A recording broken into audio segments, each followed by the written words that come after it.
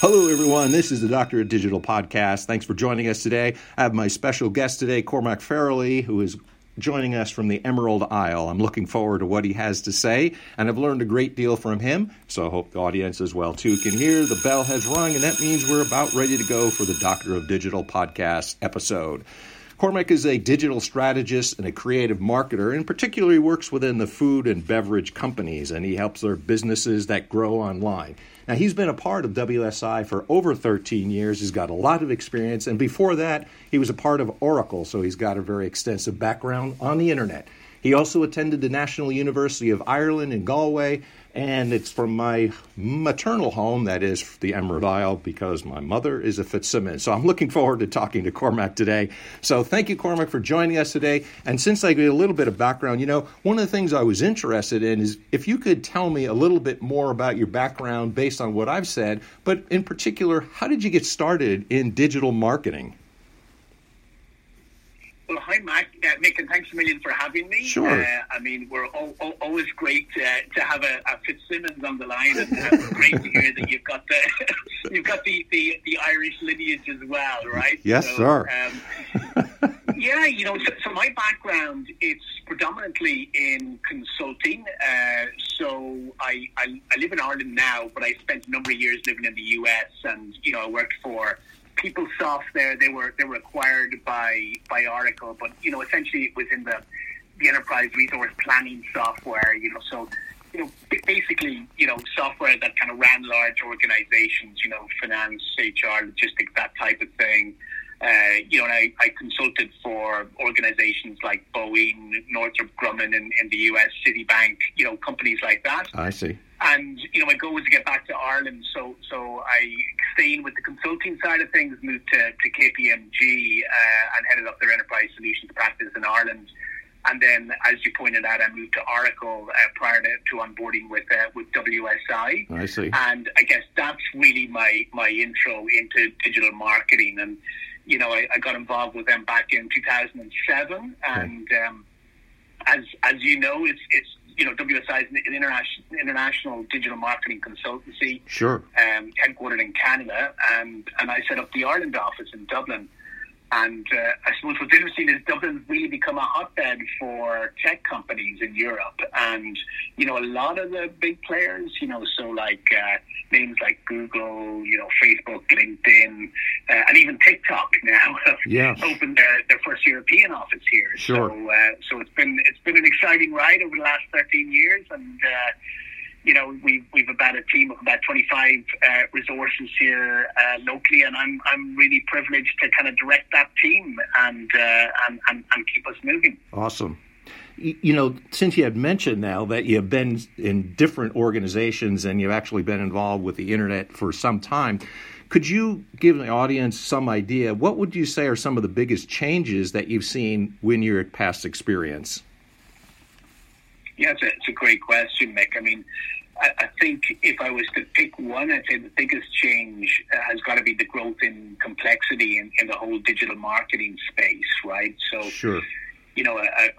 A colleague of ours, Scott Brinkler, he published a global list of MarTech companies. So I guess MarTech is we're guilty in the digital space of all these acronyms, but MarTech being marketing technology.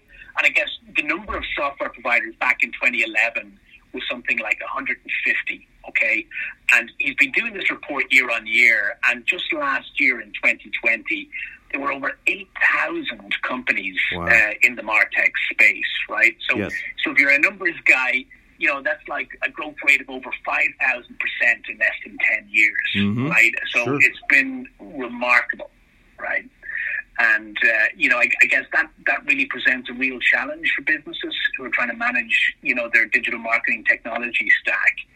And, we all know, especially in the current climate, companies are, they're working on tighter marketing budgets and they're trying to focus on tactics that will, try and help them achieve their marketing goals.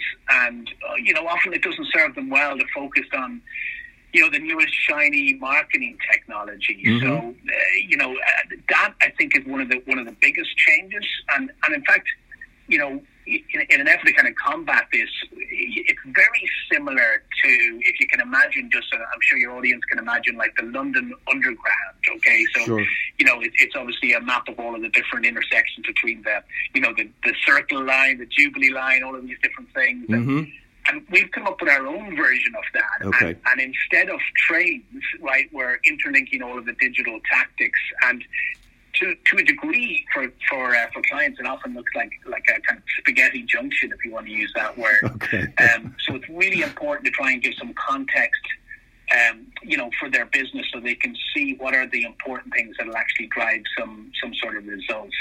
And I guess the downside in our industry is that as digital marketers, sometimes, I hate to say it, but we overcomplicate things. Okay. So, really, I think the message is, and some of the big changes that we've seen is just because it's possible to do something technically doesn't mean that we should be doing it, right? So I think that's kind of one of my takeaways over the last number of years. Well, I see. Related to that, but it kind of shift gears just a little bit there because you touched on it. What would you say then today are some of the hot growth areas of digital marketing today? Yeah, that's another interesting one. I mean, I think it would be hard to talk about, the big growth areas without talking a little bit about personalization, right? Because, it's in the news. I think we're all hearing about it. And I think that the big news that as digital marketers that we're all grappling with is that Google is now planning to phase out third-party cookies by the year 2022, so that's next year. Mm-hmm. And for those who are not in the know, essentially when you go and visit a website right now, most websites will drop a little kind of parcel of information on your computer known as a cookie. Yep. And that means that you get retargeted and remarketed to when you visit other sites, right? Yes. And I guess for some customers, it's considered to be maybe an invasion of their privacy. And I know in Europe now, we're very, very tightly governed by legislation like GDPR. Right. That kind of stops us from doing that without consent, okay?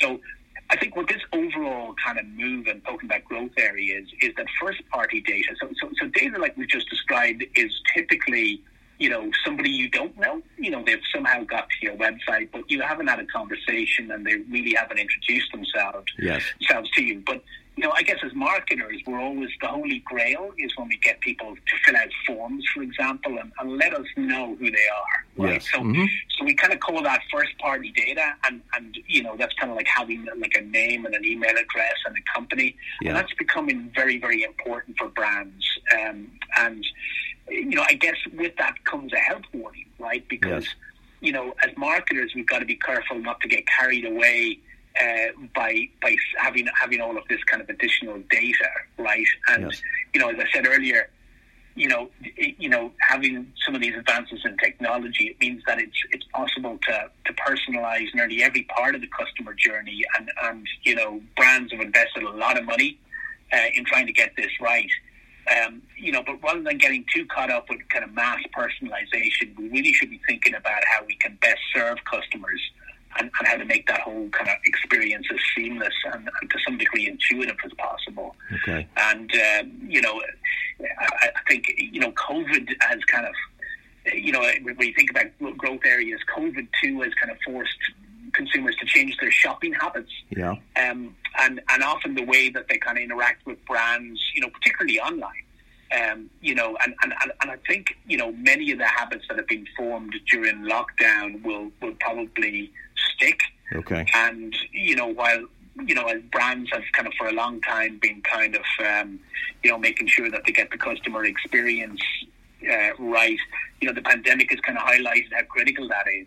And the winners, I think, kind of just wrapping up on this whole growth area, the winners will be brands that use the data they've compiled from customers to identify kind of, any gap on that customer journey and kind of looking to kind of fill those gaps in a very precise way, but kind of keeping in mind that it's really all about improving the customer experience. Sure.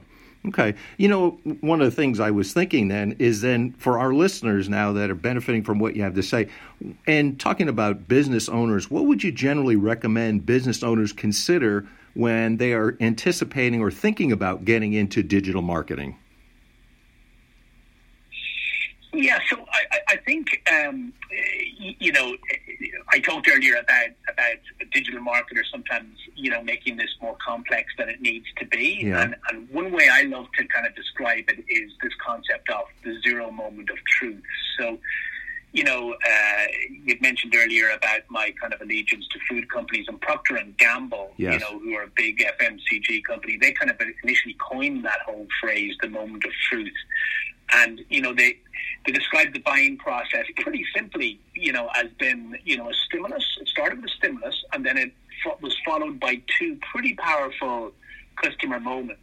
Okay. So to put that into context, the stimulus was probably an ad. So it could have been on TV, it could have been on radio, it could have been an ad on digital. And then the two moments, you know, the first was when you actually got to experience the product in the store, right? Yes, so, sure.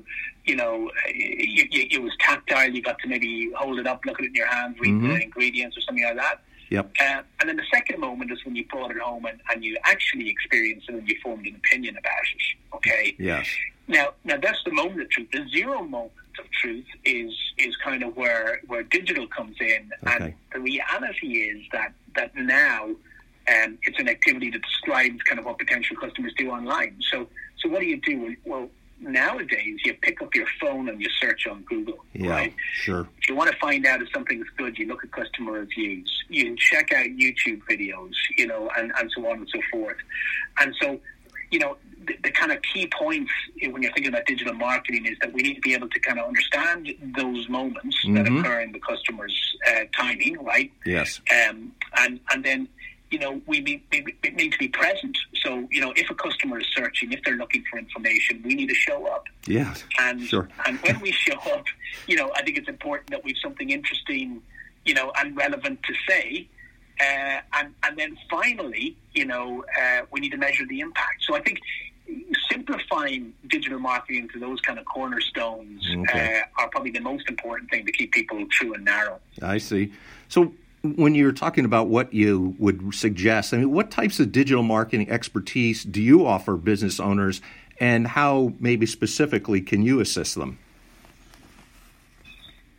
Yeah, you know, I think it's kind of connected somehow to your question earlier about you know, kind of what's moving in today's world. I mean, knowing that the digital marketing area has gotten pretty complex. I mean, I think we're all about helping businesses generate leads and sales, and using digital marketing to do that.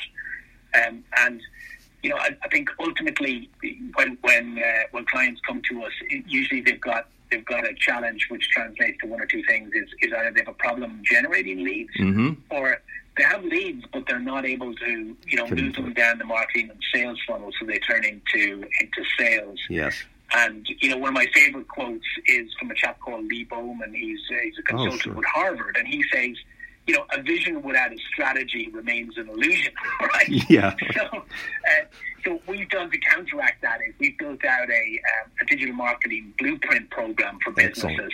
And, you know, our logic is that you wouldn't build a house without a blueprint. So really, it's not a good idea to start your marketing without one. And that's kind of how we interact with customers. And we kind of say that, you know, that's what they should do up front, is that they should, because we talk to executives all the time, and, you know, there's lots of ideas, but I think the challenge that organizations often have is that they don't have a solid plan to execute them, and that's what the blueprint does. Gotcha. Yeah, excellent, folks. I hope you take a look at that. It's a terrific resource. You know, Cormac, if someone was thinking of expanding their digital marketing presence based on what you've said, how would they get a hold of you?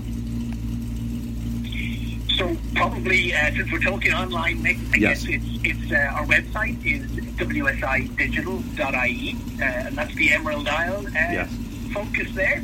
And in fact, if you're interested in looking at that digital discovery process, the blueprint that I talked about, wsidigital.consulting/blueprint will take you to a nice kind of video on that.